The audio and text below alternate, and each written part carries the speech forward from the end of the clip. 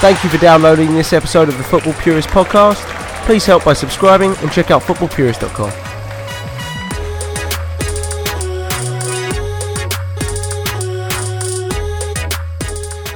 Welcome back to another episode of the Purely Arsenal podcast, and I'm joined by Neil Shaw. How you doing, Neil?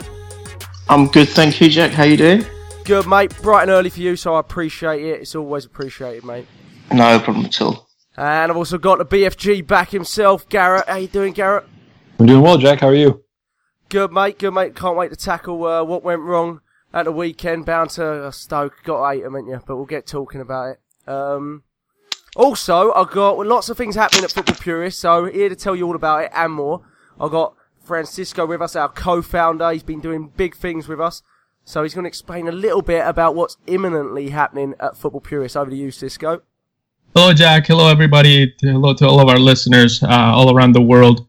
Listen, we're super excited about the new things that we have for Football Purist. We've been trying to revamp and rebrand ourselves, not just our logo, but our website and everything we do. Our community is so unique, and what we're trying to do with football is so unique. We want it to be at this purest form. And anyway, I'm here to talk to you guys about the new logo, the new website, the new everything. Fantastic, mate. So tell us a little bit more about the logo, Football Purist logo that people will be seeing coming out pretty much, you know, by tomorrow latest. You got the stars on the logo, you got the crowd of players. What does it say about us? What does it say about Cisco, this logo? Yeah, listen, our current logo, our old logo, it was the F and the P in a circle. It really didn't say football much, and we wanted to represent our brand, represent our community, represent football itself. So why don't we start out with the shield, the shape of the logo. By the way, as we're talking about this, I recommend that everybody visits our website, footballpurist.com, and look at the logo as we're talking through this. So let's start out with the shield. The shield design is a football dates back to the early ages of the game. Just like family name of coat of arms, it represents a family, it represents a community, and that's what we wanted with the shield. Then we move on to the stars. If you notice at the very top of the logo, there's 3 stars. And we wanted to represent the 3 pillars of what we believe in. Number 1, the community, which is our family. This beautiful family, this beautiful community we have of people that want to consume football at its purest form. Number 2, the sport of football. Without it, we wouldn't exist. And number 3, the channel, Football Purist. We're bringing to you this enjoyment, and we're trying to enjoy the sport of football in its purest form. Then we move on to the middle of the logo. You notice there's a group of supporters. You know, it's hard to find a sport out there and where the fans chant, fans wear scarves, and they hold up their scarves. They have tifos, they have flags, they have everything. And we really wanted to represent our supporters. We wanted to represent who we are and what's sustaining this whole thing. Then we move on to the very bottom. There's a ball and a date. The ball illustrates, of course, the most important piece of what we do, which is the football. Without it, all of this would cease to exist. And number 2, the date where it was established, 2014, and ever since then we've been growing rapidly. And then last but not least, the name. I think the Football Purist in the purest form, and we're called Football Purist because we're about the journey, not the destination. Winning is not the be-all, the end-all. Entertaining the fans and the people is the goal, and the purest fan who wants to see the game played the right way, and that's who we are, Football Purists. Perfectly put, mate. Perfectly put. And just lastly, a few more things just before you go. What else can we look forward to over the next sort of 24, 48 hours or so at footballpurist.com, and also with Purely Arsenal, and obviously we've got the Talk On podcast as well. What can we look forward to? So listen, the first things you guys notice, especially to all our faithful listeners, is there's new intros, right? So as you joined the podcast today and you heard the intro is a little bit different. And we wanted to excite you, and we wanted to bring that excitement of football and everything that happened over the weekend. And we wanted to create new intros, and you'll also notice a new outro as you finish the podcast. We notice a new logos for each podcast. Our 2 main podcasts that have new logos, and we want to represent, again, the teams that we're talking about through these podcasts. I think one of the biggest pieces that we'll be rolling out within the next 24 hours is not only all of our social media revamping of the rebranding and putting our new logo there, but the website. I think the website is our key component. First things first, let's start out. When you go to footballpurist.com, I'm sure you already did it. For those that followed my instructions, you notice that there was a pop-up. Don't get annoyed by it. It was only going to happen once. And through this pop-up, we're trying to coach you and teach you to how to add our website to your home screen.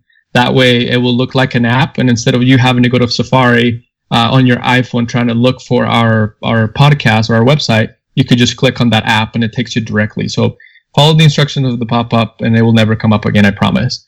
Then, the main page is of our latest posts and articles. There you could find our latest articles, our latest podcast, and everything that we have going on live.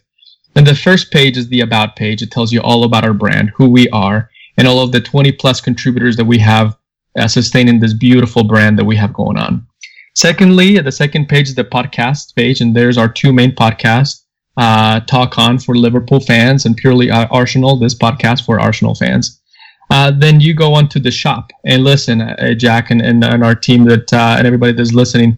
I know this is going to sound like a shameless plug, but reality is we need your support, not just by listening, but also monetarily. And instead of us asking you for a donation and walking away, we want to give you something back as you donate. So we have several different products. We have really, really cool products. We have a cool scarf. We have some hats, a 6-panel snap hat back. We have a felt back for all the hipsters like myself out there. We have really cool 4 T-shirts, 3 gray and 1 white that have our logo. One of them is the design of some football players. And listen, the prices aren't super jacked up. They're $25 for almost every item. Flat shipping for everyone in the UK and all over Europe as well as the United States. And again, guys, this is a little bit shameless plug, but instead of asking for your donation, we want to give you something back. When you purchase something, you're helping us sustain this beautiful community we have. And last but not, by the way, one last thing I will say to this is right now we're just taking pre-orders and we're going to start shipping September 30th. So go out there and please support us and buy some of these cool items that we have.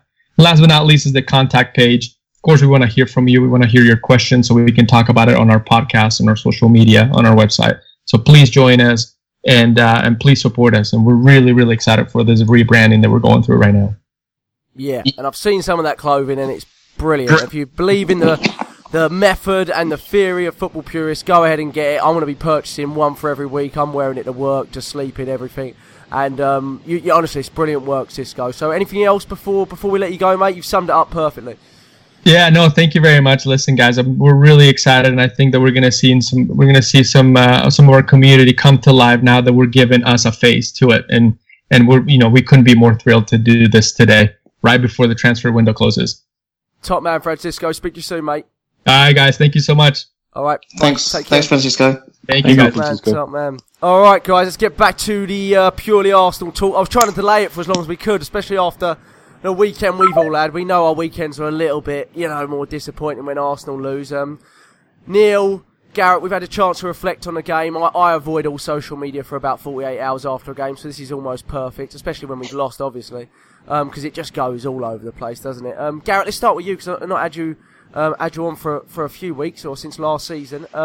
Summarise that game for me, mate. Where did it go wrong? Again, we struggled at Stoke, didn't we?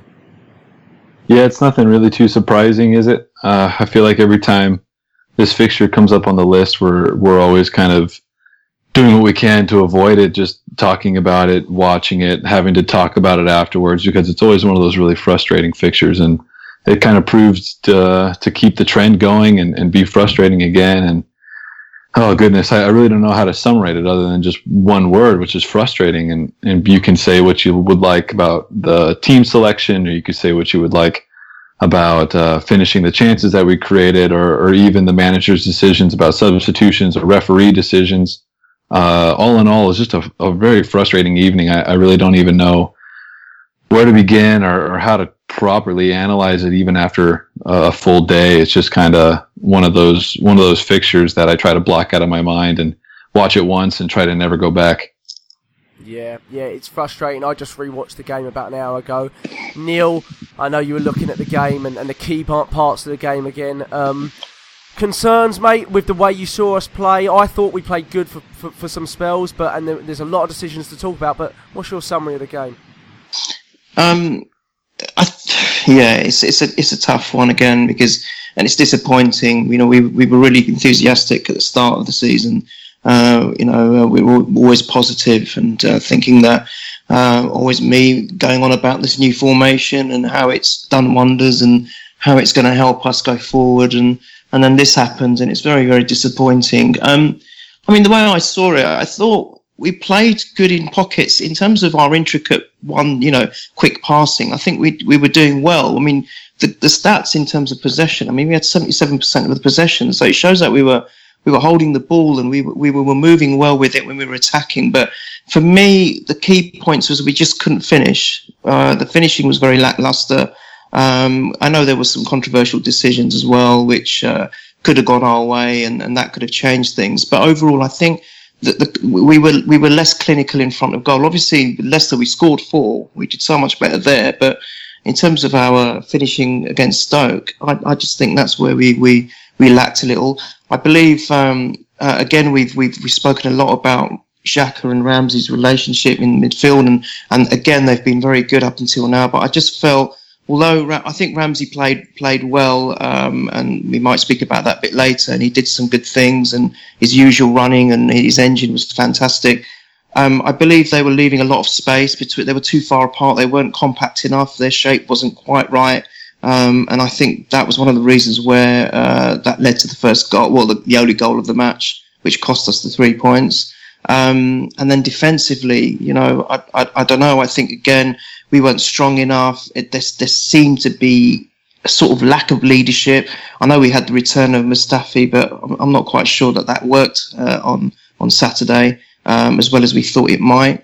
And I just feel that, defensively, I think we should have been stronger. We should have been more physical and more up for it. And I just felt those were the kind of 3 factors which led to us conceding and not pressing forward not finishing good moves, because there were some good moves. Let's not deny that. I know people are very frustrated and they look at the game and they say it's the same old Arsenal again, and here we go, and doom and gloom, blah blah blah. Yeah, it doesn't bode well. But I've just watched the highlights, and there was some good moves in there as well, but we just couldn't finish off these good intricate moves. So that's how I saw the game, Jack. Yeah, and there was, within all that, Garrett, there was a lot of talking points. I just want to go through. We'll come back to the line-up issues. Maybe we'll do it in reverse a little bit today. But first big talking point, Peter's handball, Mustafi header. For me, it wasn't intentional. There's a lot more to come in terms of decisions. Would you agree with that, Garrett, on that one? Yeah, I don't really know if that's one that we can be too upset about. I feel like there's other referee decisions that definitely didn't go our way that were a bit more blatant in terms of how they affected us and the momentum of the game and potentially the outcome of the game. I don't really know if that's one that we can hang our hat on, as that's what lost us the game. And I always hate to be the one that looks at referee decisions and really in any sport, but football especially, when you look at it and say, well, the referee cost us the game there, when necessarily it's true in the sense that, we had some opportunities that were taken away from us to score, or that we did score and was wrongly pulled out. But I mean, we created the chances to win this game. And like Neil said, we had the ball more than enough and had plenty of good moves to capitalize. And I felt there were times where we had momentum as a team and we just couldn't, I don't know, it wasn't necessarily even the final ball. It was just the final touch to put it in the back of the net that didn't necessarily always go our way.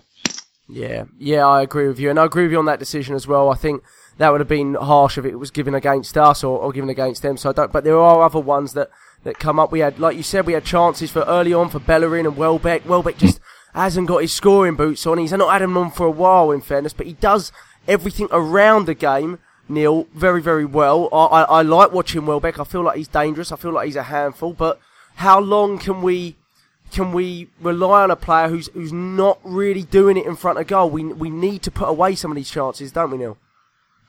The point is, Jack, he's paid to be a striker. And I agree with everything that you said. We all have said it on the podcast time and time again, that he does everything correctly. He's a hard worker. He can track back. He's strong. He's got pace. And he can find himself in the right positions, as was evidenced on Saturday. There's no doubting about that. But for some reason, he's almost like to actually put the ball in the net, it's a bit of a arduous task for him. I mean, even the goal that he scored against Stoke, it was a bit of it wasn't the most it wasn't a great, a beautiful finish or anything. It was a bit of a scrappy goal, and we'll take it any time. But I just feel Yeah, sorry, against Leicester. Sorry, beg your pardon. Yeah. But it's too early in the morning for me, Jack. Sorry. Yeah. Good, mate. I'd love it if it was against Stoke. It should have been against Stoke. Sorry. Yeah, I'm thinking about. Oh gosh, that's embarrassing. Right. Anyway, against Leicester. Sorry, but I'll corrected me there. Yeah, I just feel that he just needs to be more clinical. I thought getting that goal against Leicester, it may have upped his confidence, and thought, well, it doesn't matter how they come, as long as the ball's in the net and I've got my name to the goal, that's going to give me confidence. And it just all right. I know he was a little bit unlucky. The goalkeeper made that one good save. Was it the one where Oxlade floated a lovely ball in? I can't remember whether that was the one for Ramsey or Welbeck, but it was a good save as well. The goalkeeper made himself big, and he got in the way of the last, as Gareth said, the last touch. But I just feel that at times he's got to start putting the ball in the net a bit more frequently, because at the end of the day, he is a striker, and a striker we expect anything between 18 plus goals a season, especially someone who's, he's at the age where he should be scoring that many goals now. When you first start playing, it might take you a little bit of time. When you move to a new club, you might have to adjust and get used to, new players and new systems and tactics, etc. But I think, he's been there well enough. I know he's had his injury issues as well, but I think he's getting a good run now, and I just feel that he should start scoring a bit more frequently. So it is a little bit of a concern for me. I do like him. I wouldn't say, stop playing him straight away and make room for someone else. I'm not suggesting that for a second. It is still very early in the season. But he's got to start scoring a few more goals, Jack, converting a lot more of these chances that he's getting. Yeah, and we saw our fullbacks also, not our fullbacks, our wingbacks, if you like, Garrett. We're playing very attacking wingbacks at the moment, and we'll get to the formation of that, putting people in positions they're not comfortable in, a lot on the back five. We'll get to that as well. But Bellerin was through, and that one I felt we were a little bit harshly done by. Again, we're not looking at the referee as such, but we're looking at decision by decision. It was a game of decisions that we made in front of goal that we didn't take correctly, and also decisions that the referee had to make, and he had a lot of them to make. But I felt that was a penalty on Bellerin. I felt he got caught. He did push the ball, but I felt he got caught. I felt it was a clip. What do you think, Garrett? I completely agree, and I more so look at that one. If we compare the two penalty shouts that we had that were a bit of leg clips, we look at Welbeck's foul on his shooting leg as he was going back, or maybe even going forward, but nonetheless as he was going through on goal. And then we look at Bellerin's. I mean, I don't even know if he was trying to cut him slack. I think it was Juve or somebody that maybe misplayed the ball in the air, and yeah, he's, all the pundits are saying, oh, well, look, he pulled his leg back. Oh, well, I don't give a shit if he pulled his leg back. He still took the player down. To me, it's the same thing as if the keeper goes for the ball, but he pulls his hands back, but he still takes out the player. They call it penalty every time, right? It's not like it's just because he realized he was beat and then pulled back that the incident is all of a sudden non-existent. It still happened. So to me, that was just a terrible decision to not award a penalty, and I feel like the referee was also in the right position to make the call. I don't know. This is one of those things where you never know what's going on in someone's mind, because, to everybody else that's watching the match, neutral or biased aside, they're looking at it as saying that's a penalty. And that's what's frustrating, is because is that one of those moments where we could, have the opportunity to score a goal more than likely and really continue the momentum, because Stoke were sitting so deep, and other than us being undisciplined in the midfield and losing the ball and them hitting us on the counter, they're never going to break us down, especially if we had a 1-0 lead. So it's frustrating to look at those incidents, especially one like Bellerin's, where I feel like maybe 8 or 9 times out of 10 we're awarded a penalty, and we have some great penalty takers, as we saw in the Community Shield. So I like our chances to go up in that match.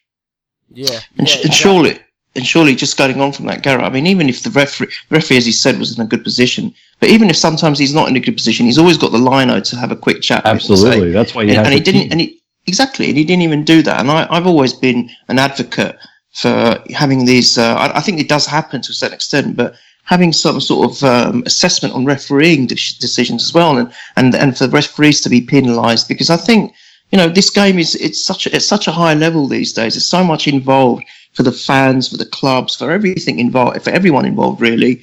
That sometimes these decisions can be season breaking for a club. And I just think something more should be done about it. But I know that's a completely different topic, but that's the way I feel.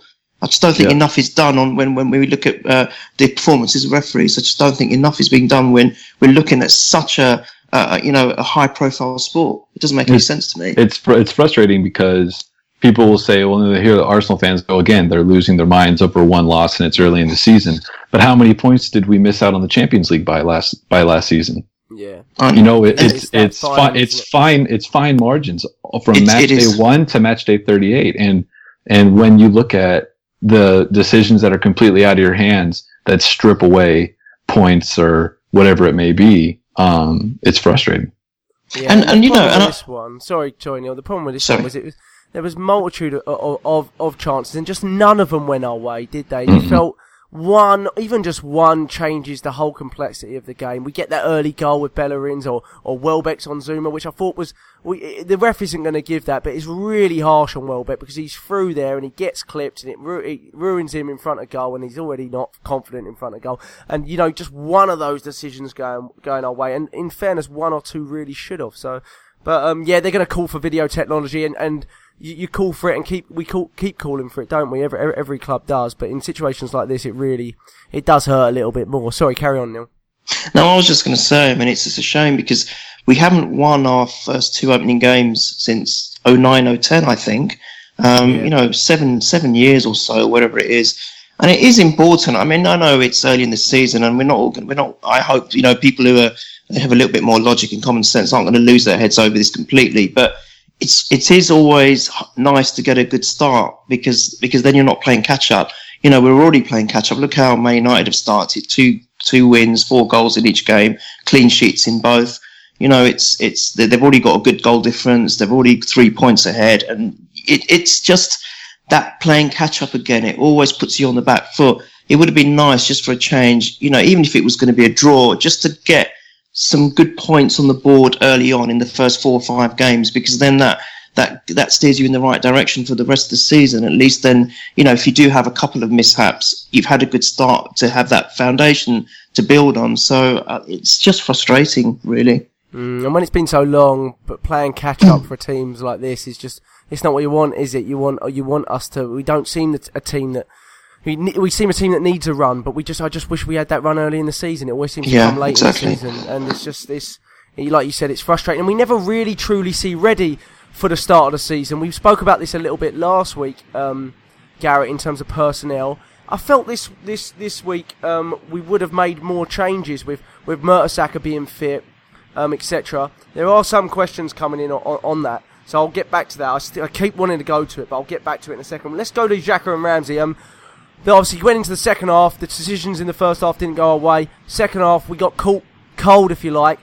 Neil, talk me through that goal. It was Xhaka again giving the ball away. I think that's 3 times in the first 2 games Xhaka's given the ball away, and it's led to a goal. It was poor, wasn't it? It was sloppy. Yeah, it was. That really was the start of it, when it was a loose ball. I think he was aiming for Ozil, if I remember correctly. Gave the ball away, and then that just led to this new debutant and to run through the defence. I think a little bit too easy throughout the game, that he was getting the opportunity to do so. He was obviously there to impress and make an impact straight away, and he did just that. But I just felt, as I touched on it a little bit earlier, even if you look at Ramsey's position, he was so far away from the play in the middle, so if Xhaka given the loose ball away and Ramsey had held his position, he could have been there to cover potentially. The other thing that Xhaka made a mistake on is after giving the ball away, he tried to retrieve it, so it left a massive gap in the whole of, in the midfield for the Stoke attackers to expose and exploit. And after that, we saw what happened. Nacho could have done a bit better, but he didn't.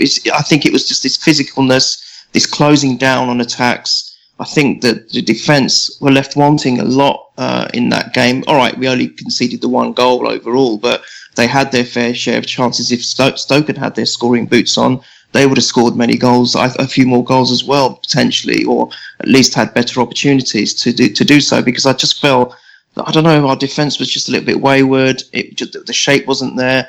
and they just weren't physical enough. But I mean, that's what it was. But I do think that, unfortunately, we've spoken quite highly of Xhaka as well, and I'm not going to start again going against him. But yeah, I feel that it was predominantly him that was at fault for that goal. Whether you guys agree with that or not, but that's how I saw it. Yeah. Thoughts on the goal, Garrett? I don't know. I look at it and I see what you're saying, Neil, about Xhaka being, a little maybe overexcited to win the ball back, and essentially he doesn't. And I think we've all come to realize at this point that Xhaka's not. He might be a big, dominant presence in terms of his appearance, but he's not necessarily the greatest at winning the ball back. He might get a tackle. He might get a tackle here and there, but he's not a very good tackler in general. That's why he seems to have such a record of getting sent off. But regardless, I look at the way that our team is set up, and personnel aside, we look at it with 5 defenders and 2 midfielders. And I think Ramsey is being directed to make late runs, break ahead of the striker, give us more opportunities to score, because essentially that's what he's great at, right? Yeah. So Ramsey's far up the pitch, and we give the ball away. I would like to think that a foundation of a back 5 would be enough to compensate for a midfielder that's going to push forward. It's true. So I think that's a lot that weighs in the manager's mind in terms of sticking with this formation, is because it caters to a player like Ramsey. It gives us more of a solid base defensively in terms of the way that we set up the back line. And I just think that there were multiple parties at fault for that goal. And Wenger said it himself. He wasn't necessarily convinced by the defense, the defensive partnership that he had that day. And it's funny because we only give up the 1 goal to Stoke away, and that wasn't enough for us to even gain a point. But most times 1 goal maybe away from home, we can salvage that. We can make something happen there.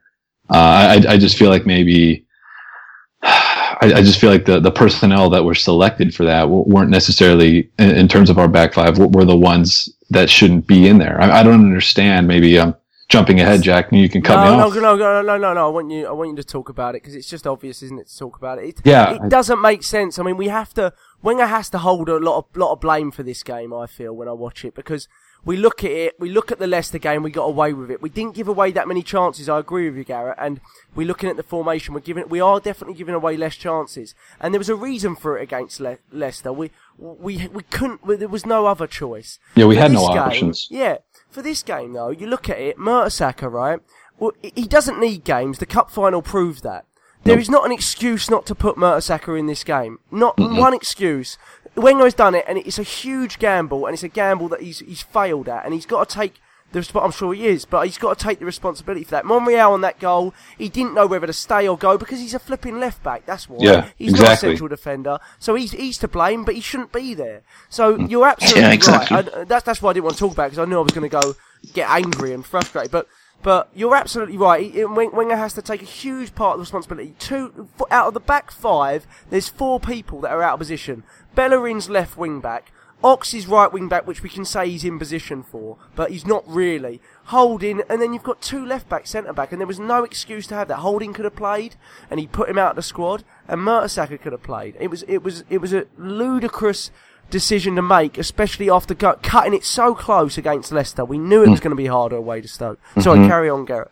No, I completely agree with you. I mean, we have a seasoned World Cup winning professional in Per Mertesacker who is training every single day. It's not like he's just coming back from some major injury. I mean, he's back from his injury. He's rehabbed, he's training, and he's a part of the squad on a daily basis. So, like you said, it's not like he needs matches to be match fit. I mean, the guy knows what he has to do to be there mentally, physically, and trust me, Mertesacker, if he's in Monreal's position, I just have a feeling that we may win that ball back, or at least be more organized when a team's breaking at us. We're having teams break at us. They're sitting deep, and then they win the ball back, and they break past 2 midfielders, and they're coming at essentially a right winger, a right wing back playing at left wing back, who's probably positionally unaware, a left wing back who wants to be a left winger in Kolasinac, and we've got Mustafi, who's pretty much the only player playing in position, and then Monreal, who is a left back.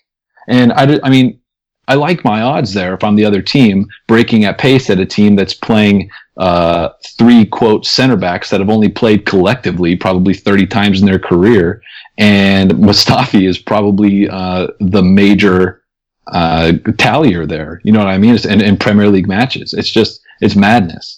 I don't understand the thought process behind that. I mean, you have a promising young player in Rob Holding who we sing praises for, and he had a rough match against Leicester, but you know, Stoke's not going to come at our back line the way Leicester did. They don't have the same type of players. So Rob Holding, who's uncomfortable when teams press him, isn't going to be pressed at Stoke. I mean, we saw that happen right in front of our eyes. They played like the away team in their own stadium, and it happens time and again. So you have a player who's trained to play center back. You have a seasoned World Cup winning veteran that's sitting on the bench who could also play center back and mentor him throughout the game. And then you have a young, promising German center back, Mustafi. I mean, I just don't understand. And then you have the Bundesliga left wing back of the year playing at center back. Why didn't you just playing at flipping center back or left wing back? Yeah, I know. That's where it was. Yeah, left wing back of the year. We're putting him out of position, and there's no need to. Saturday, it was just no need to. I agree with you. I can't fathom it. I was very, very frustrated. Obviously, hindsight's a great thing, but I was looking at it going, there's really no need this time against Leicester. We knew it was going to be a haphazard kind of line-up because you know that we had to deal with that. It was the cards we were given, but there was no need in this game. We could have put 3 set centre backs in that area. We didn't even need to put Monreal there if we didn't want to. No, I agree. I don't even think Holding wasn't even on the bench, was he?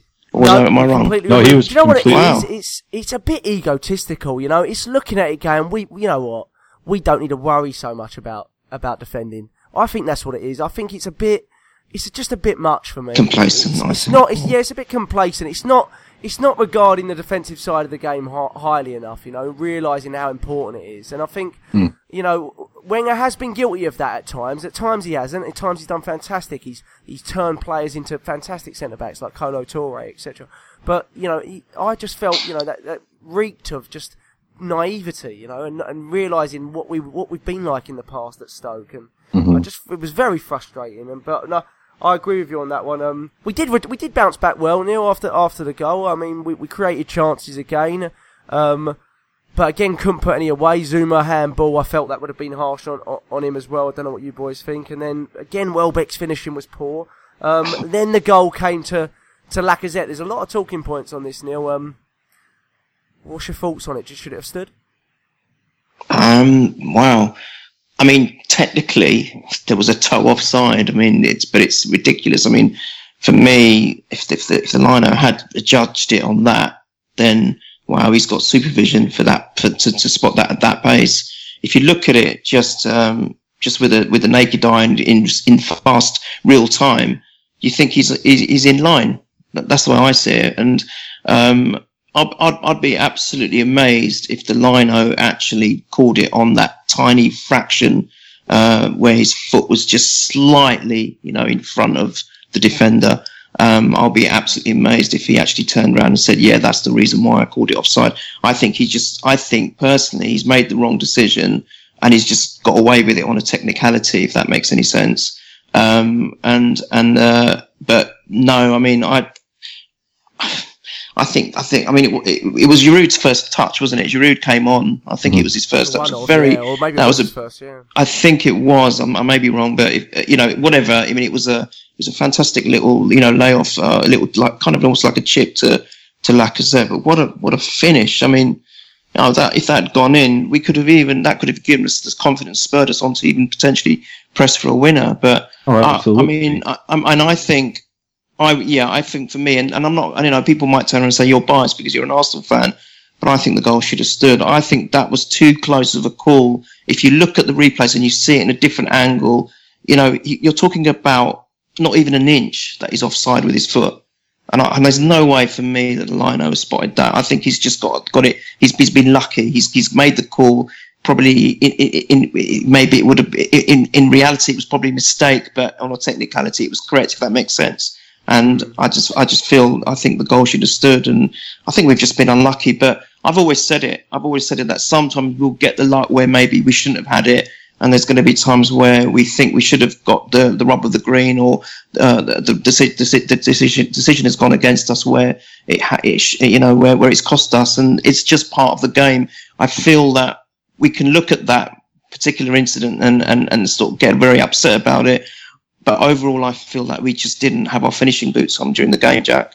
Yeah, that's the way I see it. No, fair enough. By letter of law, if you look at it, not basing it on whether the referee's eye could see that or not. By letter of law, when the ball was actually hit, I guess, it is offside. But then you throw into account the deflection that came off the Stoke player, Garrett, and I'm not sure where we go with that. Are you able to clarify that for us? Because I'm not sure. I've looked at the law 11. Read all about it. I can't find anything exactly on the deflection of a player.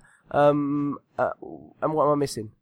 Well, the only thing that I could think that the line official could have called was maybe he thought that Ramsey had touched Giroud's flick, which then maybe Lacazette would have been offsides, but again, it would have been a fraction. I mean, just a fraction, and that's where I'm looking at it, saying that's the mistake that he made is he misjudged a player's touch, because it's Giroud's touch that lets him through, while Ramsey's in the area. Ramsey, I think, may have gotten a shout from Lacazette or something to leave it, and he leaves it, and Lacazette buries it. I mean, it's just what he does.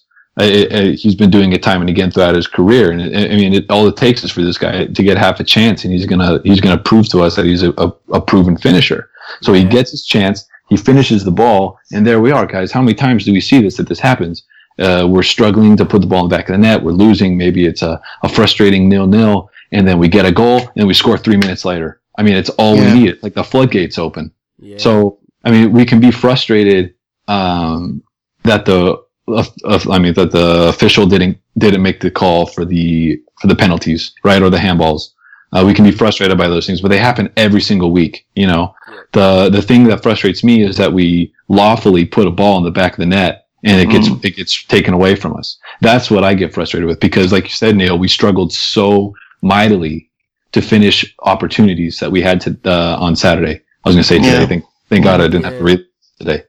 But it's just one of those things where, I mean, we do our job finally, and the referee makes a wrong decision. And, Jack, it's like you said earlier, it's like, oh, one of these decisions has to go our way. Well, finally, when something did go our way through play, it got taken away from us. And that's, I think, the source of my frustration, centered around a bunch of other frustrating aspects from that match. Yeah, because the way I saw it, Giroud flicked it, and then it hit a Stoke player, went on to Lacazette, and he scored. So I presume. But wouldn't that release him through anyway? Yeah, that's what I would have thought. But there is nothing in the law that states one or the other, unless I'm missing it. So if you're listening, tweet us in. Maybe I'm missing it. I read the law very quickly in the last sort of 10 minutes before the podcast, just to kind of get a heads up on it. Nothing that says that if it deflects off an opponent's player, how that affects the offside decision. But surely it would negate it. And boom. But I was sticking with Lacazette, Neil and Garrett. Let's go back to Neil. But I was actually really, really impressed with Lacazette. I won with that finish, but he was coming a bit deeper than he liked to, especially early on in the first half, and trying to get on his touches on the ball. And then when he got moved right, I thought he looked quite good as well. But like Garrett said, I feel like he can get a goal out of absolutely nothing. And we've not had a player like that. I know we didn't score, the goal didn't count, but let's look long term here, big picture. A guy that can just snap a finish like that, like it's nothing. He was like, I do that every week. He didn't even think anything of it. I'm very excited about him, and I was questioning him at the start of the season, and I'm after the first two games, I'm much less so. What about you, Neil? No, we did we speak about him after the Community Shield? I think we might have done. And we basically, I feel, wasn't I saying let's judge him after 10 games? I can't remember. Maybe I'm wrong, but I think you're right. I think he's there's something about him. He's got a lot of qualities. I know we mentioned that he could be this fox in the box, and he's that the kind of player we want.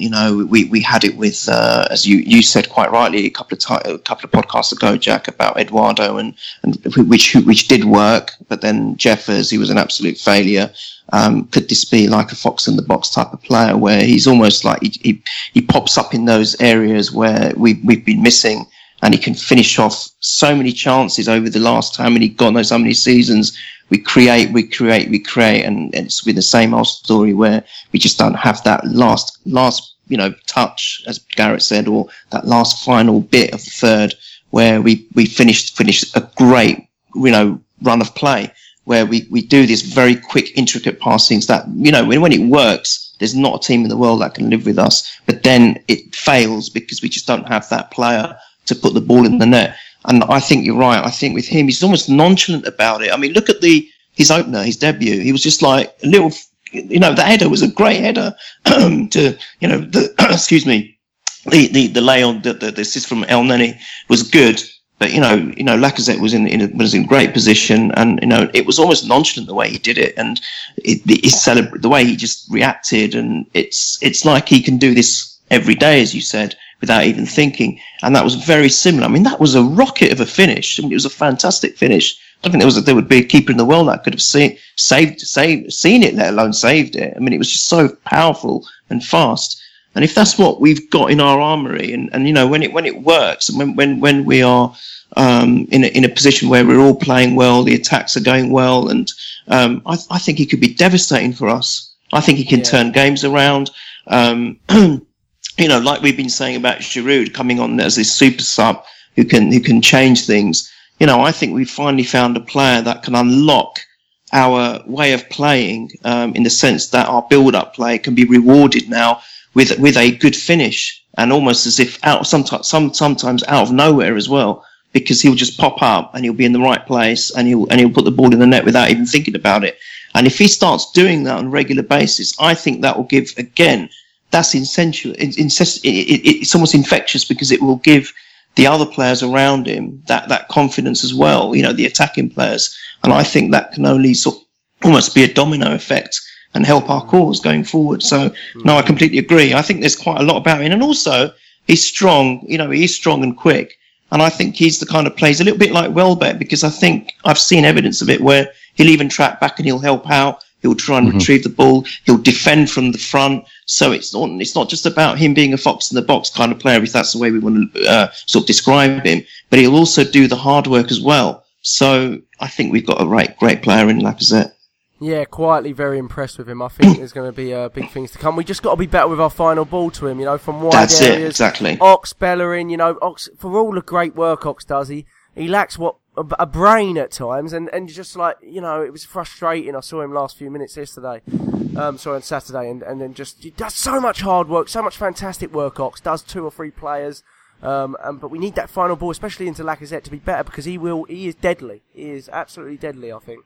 And, his stats say he is, but when you start watching him for your own club, you look into it a little bit more, don't you? But, I agree. But then when we made the changes, Garrett, Wenger's way, and it worked fantastically against Leicester, so I'm not knocking it, is to pummel on forwards, isn't it?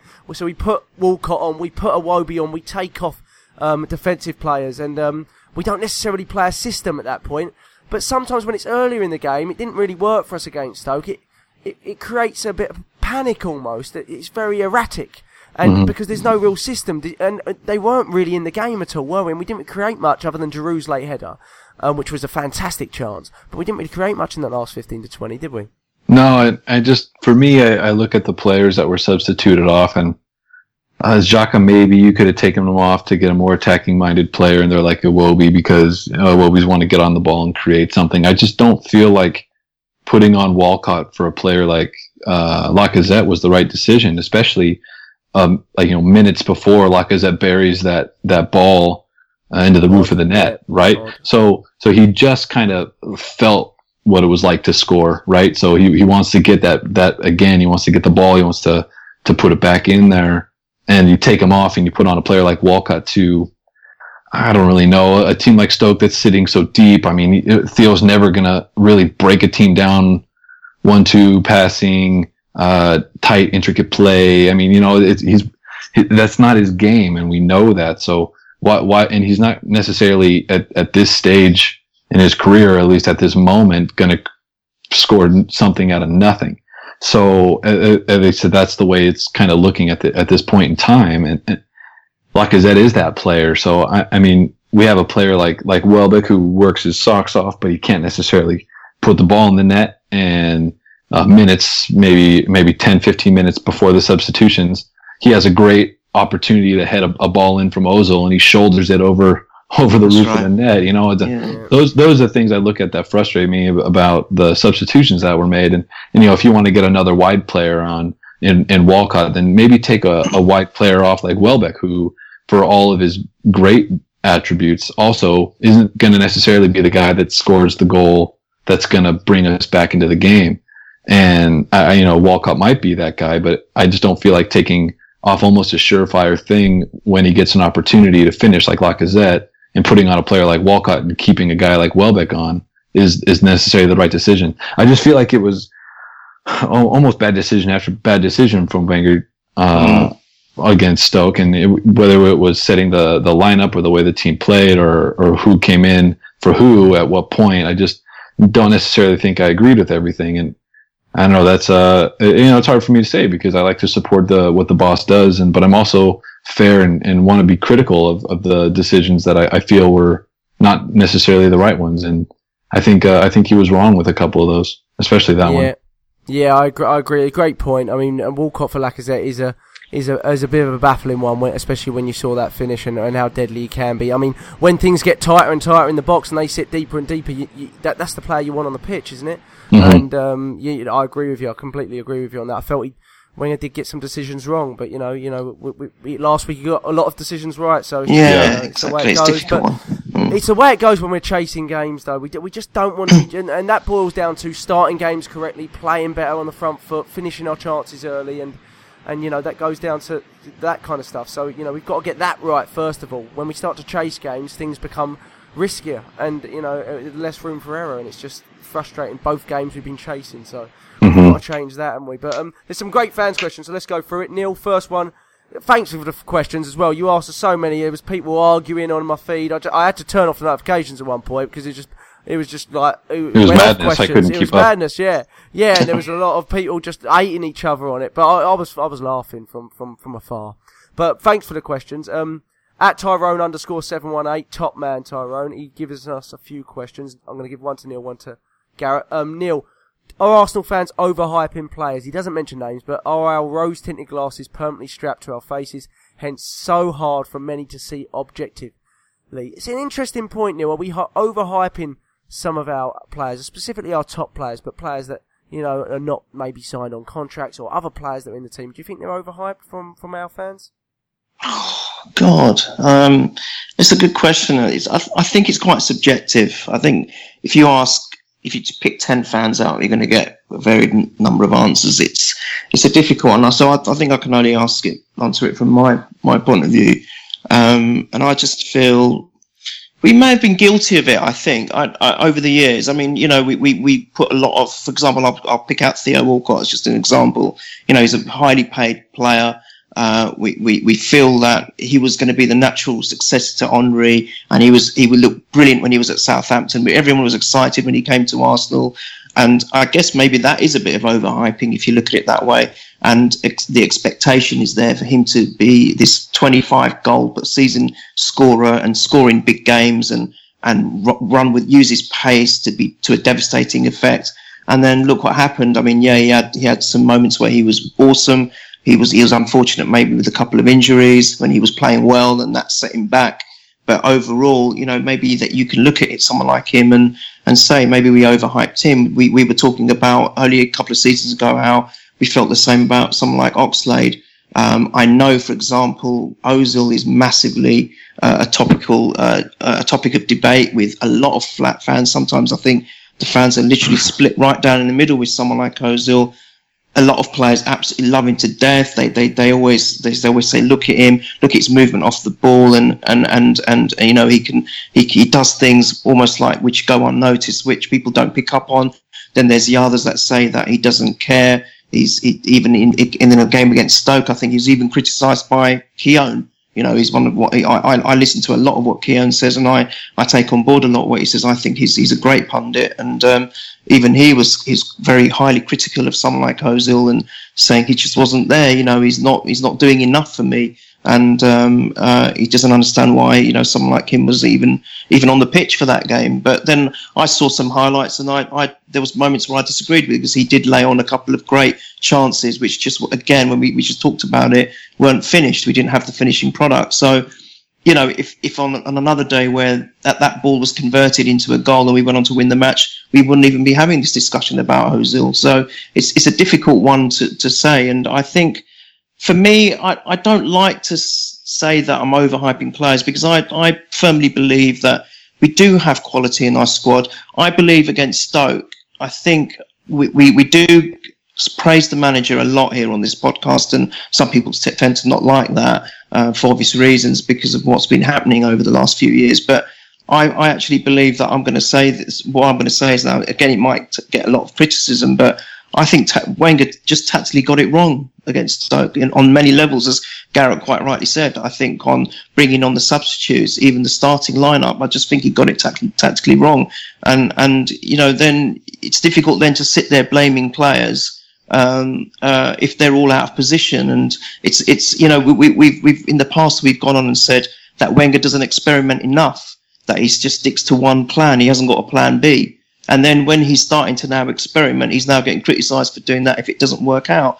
I still feel it's too early in the season. I know I'm going a bit off track with the question, but I think it's too early in the season. It's only the second game. Oh, did we lose Neil? Oh, we'll get him back. Garrett, you still there? Yeah, I'm here. Hello, mate. Sorry, we'll get back to Neil.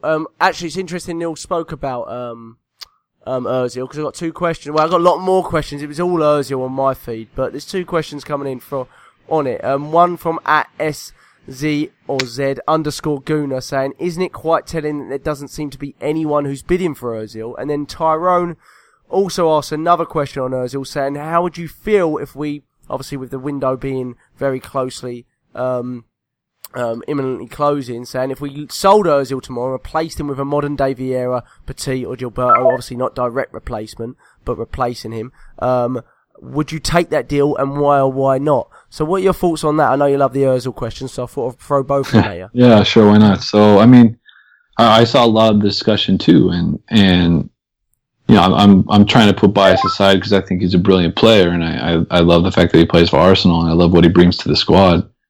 I thought he played well. I mean, all in all, there were maybe some instances that were 50-50s that he didn't win, but I mean, are we really surprised by that at this point? I mean, he's been with Arsenal for years now, and people seem to still be frustrated by that. It's just not the type of player he is, right?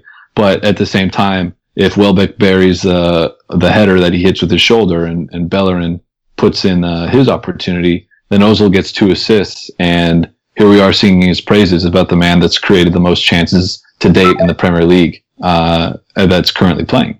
So we have that type of, we say it all the time, he's a luxury player. We have that luxury of a player that's going to create these chances. It's on the rest of the players, his teammates, to make him look good to an extent.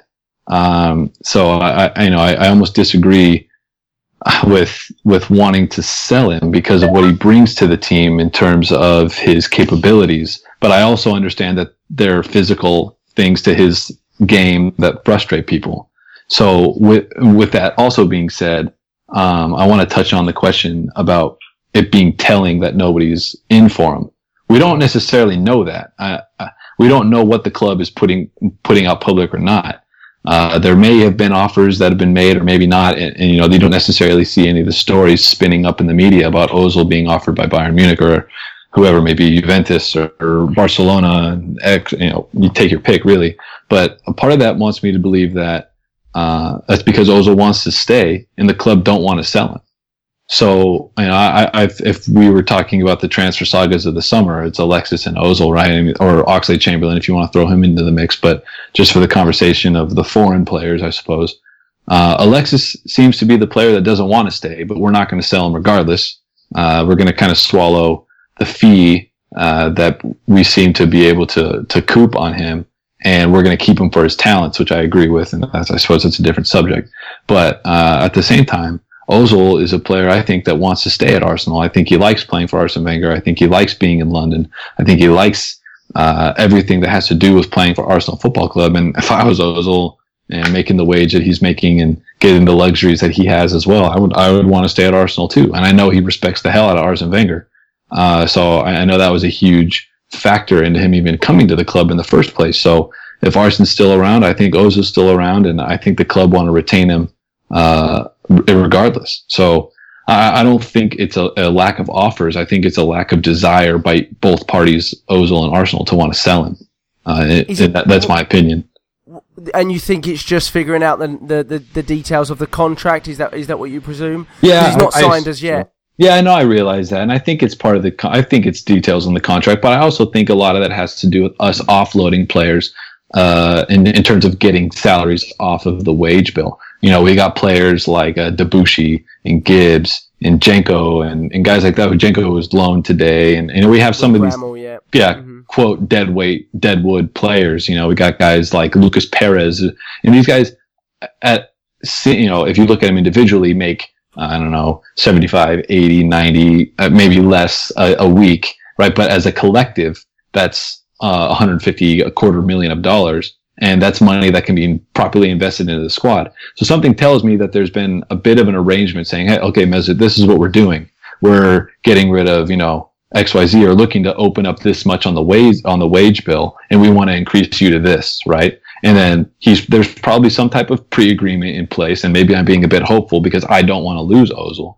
But I think that there's been an agreement made, and it's paperwork at this point. It's pen to paper. But there's also things that the club have to put in place in order to make that happen. I also feel like that's part that has a bit to do with Oxlade-Chamberlain. I think that also has to do a bit with Alexis, because we have such a big squad, we have such a high wage bill in terms of just the sheer amount of first team players that we have that we need to offload in order to open up the abilities to properly reinvest in some of the players that we already have. Not to mention the players that we need to go out and get with a couple days left in the transfer window.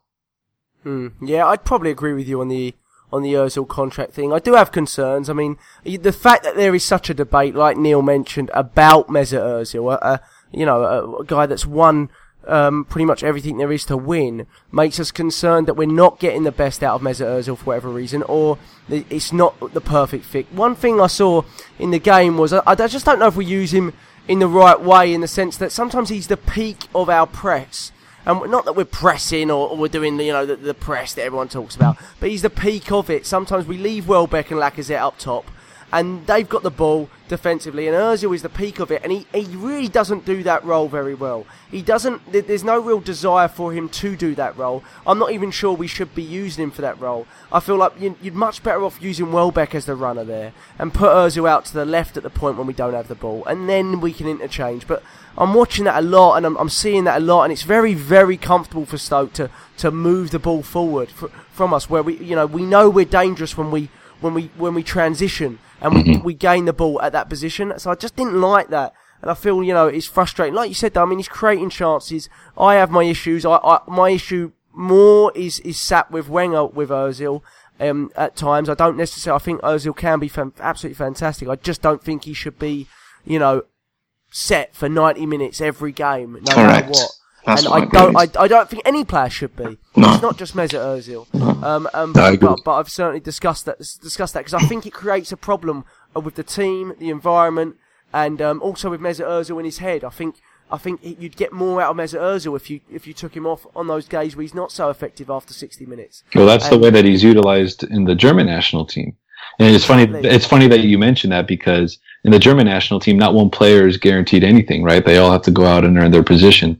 And Mesut Ozil's position primarily is oftentimes on that left-hand side, where he's not required to be a player that's peak of the press, right? He's a player that's off to the left-hand side. There's other players that, maybe a bit more physically adept to pressing the ball. And then when we win the ball back, when Germany wins the ball back, Mesut Ozil floats into the middle into a space where he can create.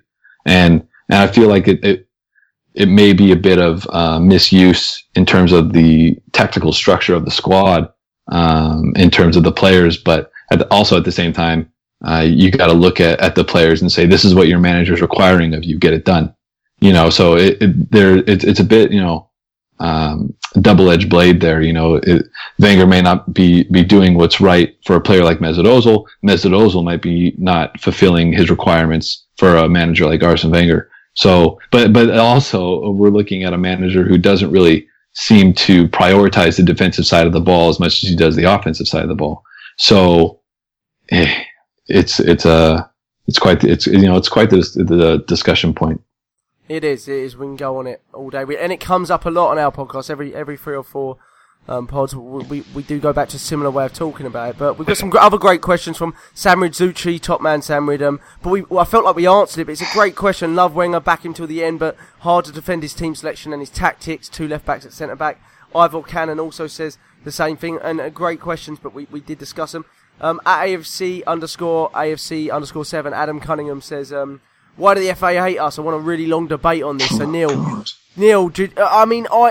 I do look at it and sometimes think we're harshly done by. But like we said, we try to look at the whole game as such. Things like seeing Mike Dean ref our games every week or every other week is a bit odd. When you've seen what's happened with him in the past, and we were harshly done by with those decisions. But I still think it's a game by game basis. Neil, and I feel like we can be better than that. Do you know what I mean? I agree. Sorry, firstly, can you hear me? Yes, I can hear you. Oh, perfect. Okay. I didn't want to ramble on and then you couldn't hear me. So, no, I agree, Jack. I think we can very easily sort of lay the blame elsewhere, always. FA, media, always giving us stick. Decisions, which we've talked about at length today, which haven't gone our way. All sorts of plethora of variables which other than talking about the actual players and the manager. And to be honest with you, yes, those things can come into play on occasion. There's no doubt about that. I'm not going to deny it for a second. We can get a decision which can cost us dearly. We can get a referee which always tends to maybe be that little bit biased against us, which we have seen. I'm not going to say that isn't true because it's been evidenced and we've seen it. And, people can say to me, you're talking bullshit, but I don't think I am. I mean, you look at that game when we could have gone 50 games unbeaten. I mean, you can just look at 10 minutes of that footage and you can see how harshly we were done by the referee in that game. And I know that's going back a few years now, but I'm just using that as an example. But what I'm trying to say is I think really at the end of the day, it's still 90 minutes of play. And in those 90 minutes, the players, the manager's tactics all have a massive, massive bearing on the game. And you can't just every single game say it wasn't the players' fault. It wasn't the manager's fault.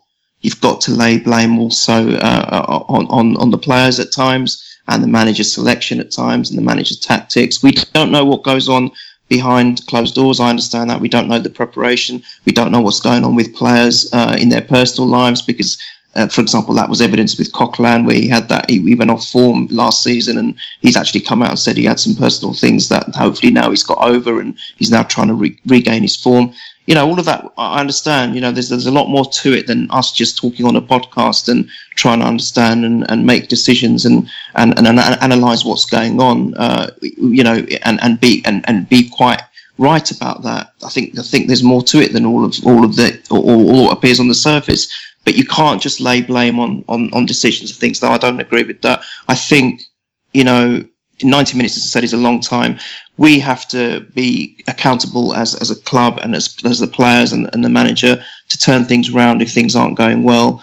Even if a decision goes against you, I think now in this day and age, that's part and parcel of the game.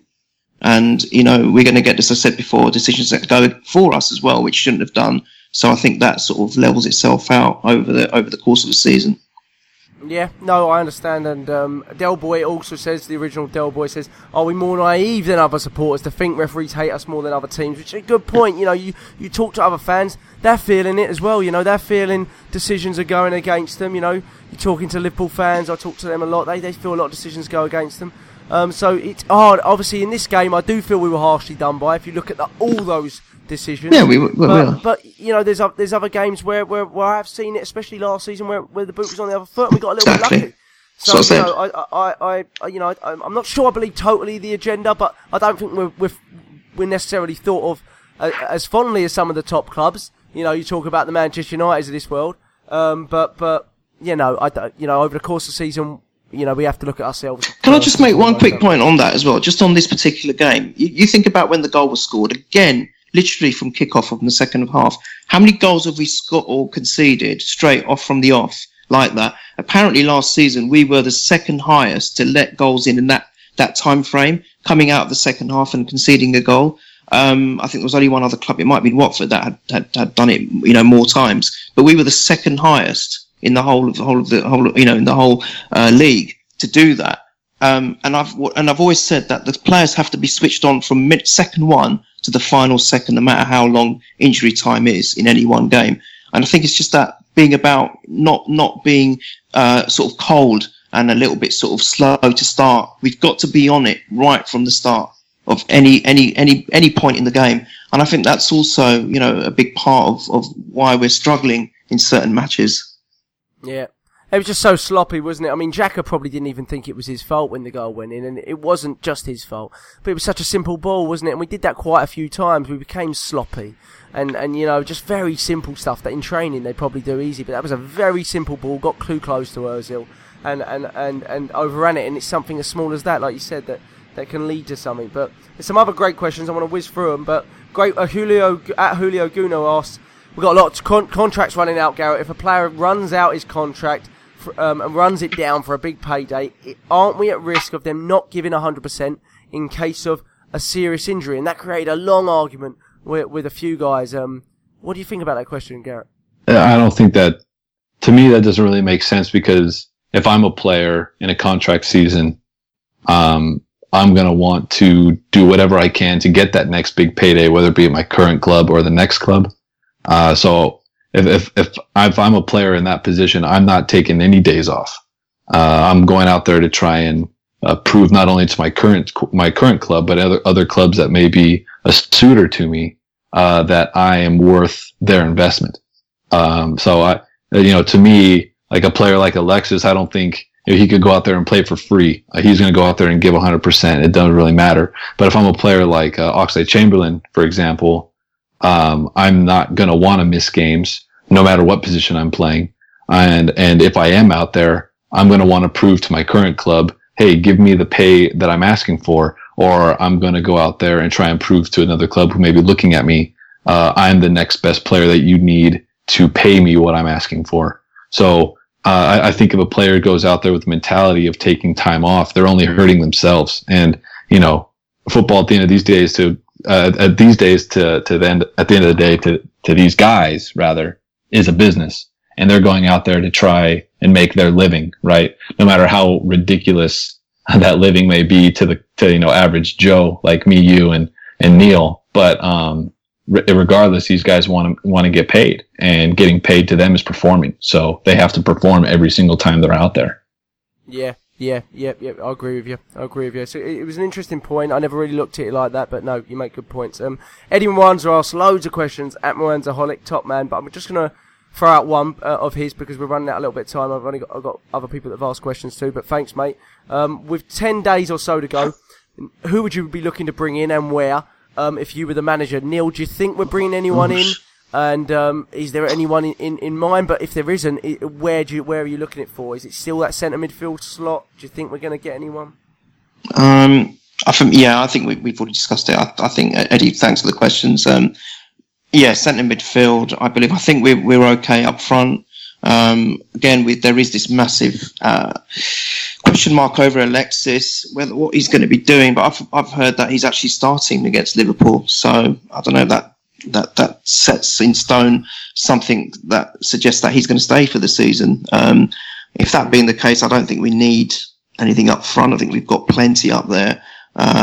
Defensively, well, we've lost Gabriel now. I mean, that came as a bit of a shock to me. We haven't spoken about that yet. Yeah, but we've lost Gabriel, and I'm actually quite disappointed with that. I've always liked him. I know he has had his moments where he hasn't played well at all, but I thought that new formation he was doing well in when he came in, and it suited him. And I'm actually quite disappointed. So I don't know whether now we might need to be thinking about that position, maybe another centre back. I don't know. I think we've still got quite a lot there. We've got Callum Chambers, but there's talk about him going on loan. So I'm not so sure what's happening in regards to that, the defensive areas.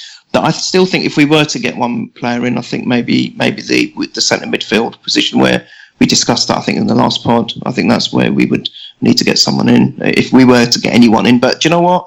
I've got this feeling he's not going to buy anyone. I don't know. I know you said, Jack, you think there's still one up his sleeve, but I don't know. I'm not so sure. I don't know. He keeps talking about removing, doesn't he? Removing talking players. About thinning, and you're worried that that's going to go on and on and on.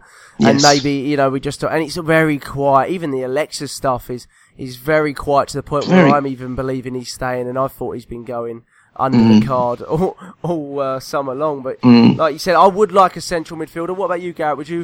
And also the Chambers isn't injured. So the odd thing is people saying that Chambers has been picked over Gabriel. If that's the case, then he's not even seen near the squad. So yeah, that's an odd one. Callum Chambers it's an odd one. So presumably what Neil said of him going out loan is still possible. But then that leaves us a little bit light at centre back, especially if we stay with 5 at the back or 3 at the back, however you want to look at it. But I feel like getting rid of Gabriel almost cemented Chambers into the squad, at least for the season. And I don't even know really what that means for his kind of the way he's going to contribute to the squad. Because when we have Laurent Koscielny out on suspension, Gabriel is just sold. Apparently, Per Mertesacker isn't fit. Rob Holding doesn't travel with the squad. Where does that leave Callum Chambers? I don't really know why he's not there. We only had one defender on the bench. We play with 3 at the back. It's an interesting one. Don't really know what the manager sees with Callum for this season. Yeah. Do you think we need a central midfielder still? I do. I kind of dream of signing Leon Goretzka from Schalke. I think he's a player that would fit or tick a lot of the boxes and tidy on the ball and creative and kind of just like another archetype Wenger signing, a young, promising German who isn't really necessarily on the radar, but gets a lot of praise over in Germany and with the national team. I feel like he'd be a good signing for us, and he's a big physical guy too. Something that maybe we lack in the midfield at times. I don't know. I feel like he's like El Neni 2.0. He's that type of a player where he can keep things ticking and he's tidy. And I would just be pretty happy if we could wrap something up like that. I see some stories leaking every once in a while about Schalke trying to bat away offers for Leon Goretzka from Arsenal, and because they're not quite surprise the value that they would like for him. I feel like that's kind of a running joke that will never go away. Yeah, I hope we get someone in. In order for us to do, that will be another player we need to remove, whether it's Jack Wilshere or someone else. Well, let me ask you, Jack, why not Jack Wilshere? Why can't he be that player? Well, I watched him today. He had a great little punch up. Did you see that? Yeah, he grabbed someone by the neck. Yeah, he proper got stuck in. He got sent off. Well, as soon as I saw it, I was like, get him in the team. He's the undercard for the Mayweather and for the McGregor fight. Yeah, no, absolutely. Well, do you know what, mate? I mean, we've all said it until we're blue in the face, haven't we? If he came back to any kind of form, you don't need to sign someone. But I'd be very surprised. There are rumours that Wenger's been really liking what he's seeing with Jack. But I watched him against Derby. I don't know if you watched the game against Derby. Mm-hmm. He very nice touches. It did look like Derby were being not told, but they were sitting off him massively. He wasn't getting contacted, but clearly. Was it City we played today? They didn't give a shit.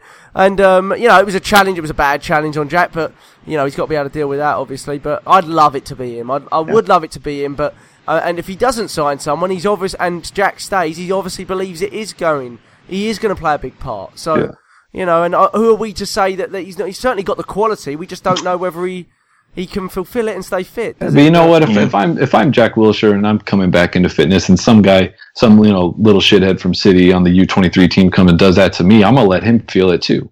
Especially when I'm coming back from another injury, back at the Emirates for the first time in God knows how long, and he wants to be out there. He wants to be playing for Arsenal. So I see all these stories coming out from the fucking Mirror and the Sun and BBC even and ESPN saying how this is a match that Jack wants to forget and incidents that will plague Jack Wilshere's his career, and it's just such crap, and it drives me crazy because regardless of him going after whoever the hell that was. I don't even think the kid's name has been released, and I hope it isn't. I hope he doesn't become relevant because of this.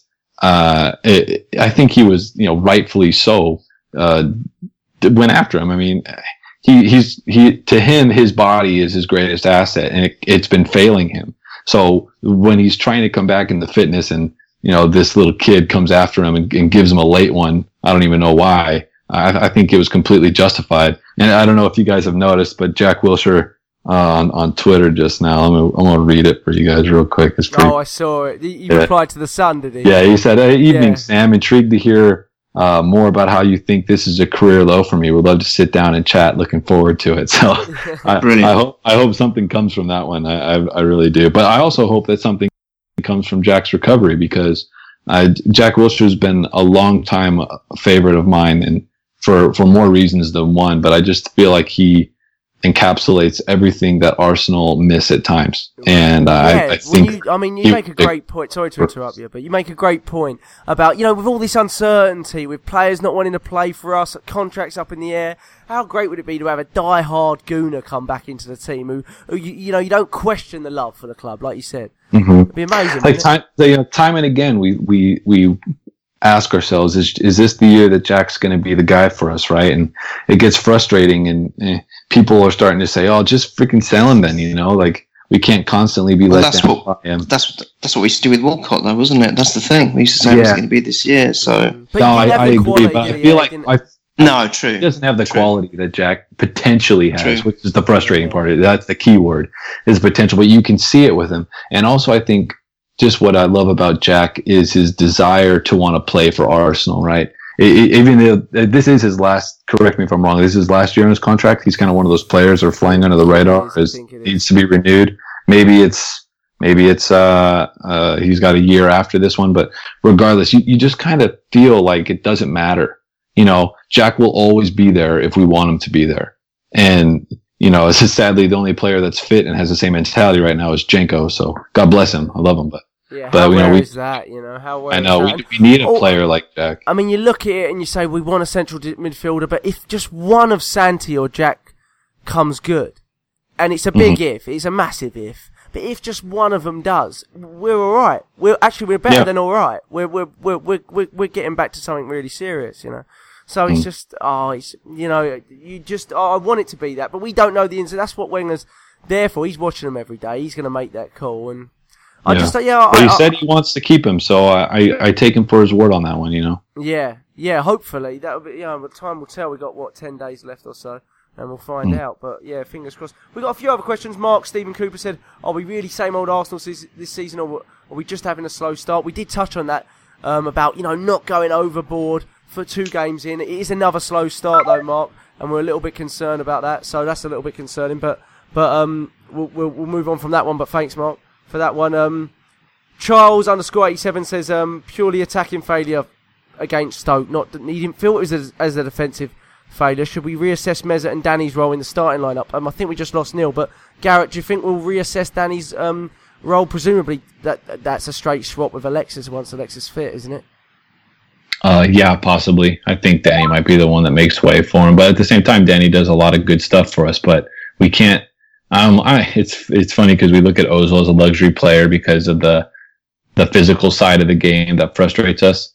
But it's almost like Welbeck is a luxury player as well, because he brings so much great physicality to the team, but no real end product, and it's hard to want to carry that as well. So I think he might be, when we're coming off of a match where we lack end product, I think he might be the one that makes way for a player like Alexis.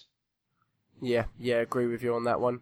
Probably going to happen, but again, we'll see. He's back. Neil's back in the building. And Neil, you're back just for the predictions. So let's get on. I think we got through all the questions. Apologies if we didn't. I tried to like every one of them. My Twitter's changed, and I'm finding it very difficult to find everything that's been tweeted. But thank you for the questions. And Neil, big game next week. I think it's a Sunday game. I want to say it's 4 p.m. away at Anfield.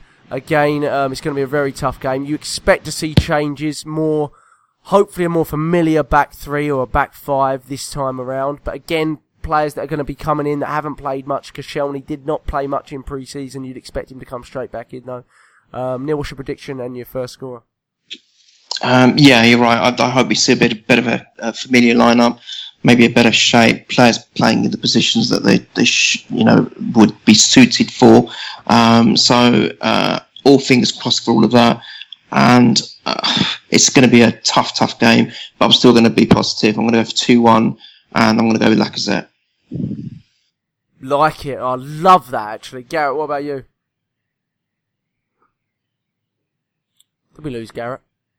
I don't know. Oh, let's see if we lost him. God, he's going to hate it. He loves a prediction, Garrett does. I'm sorry, I've cut off a couple of times. My bleeding poxy alarm to wake me up has been going off. No, you're all right. Or we either lost him or he's muted himself, one or the other.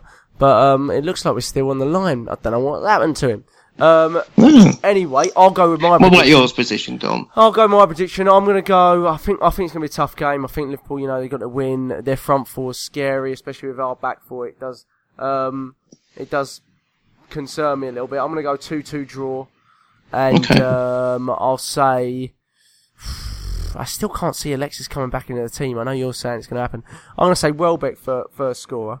So I'll go with that one, okay. and we'll see how we go. And then Garrett, I still don't think he can hear us, so we'll get his prediction offline. But just before we go, thanks for everyone tuning in. I know we had Cisco talk, and he talked greatly about Football Purist.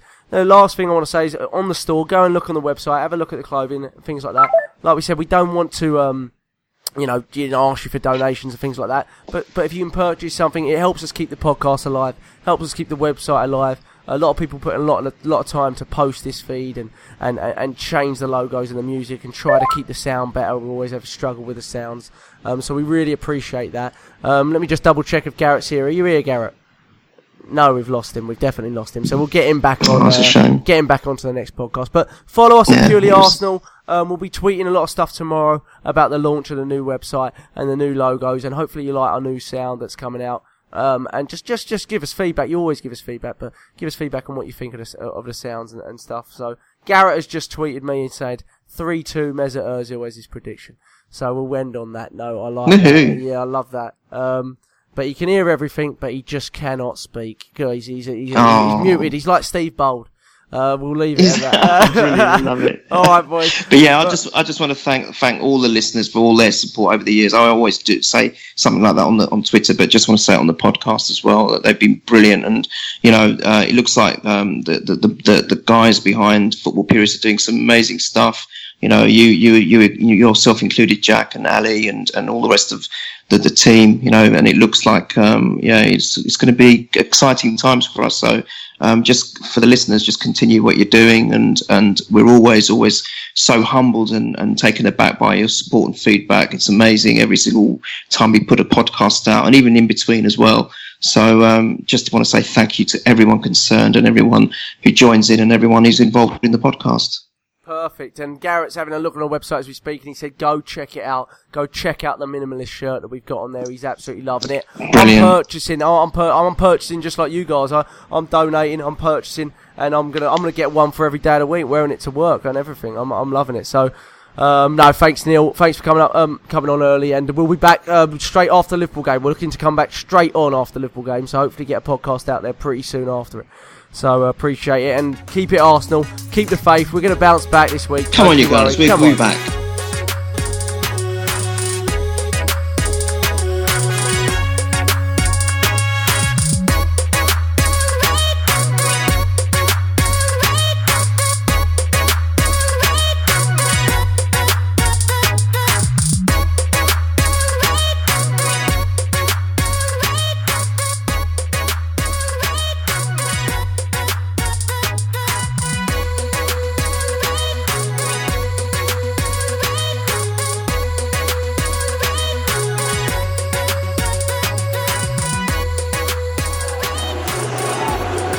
The sheer euphoria pouring out from everyone, managers, players, supporters. How about that? How about that?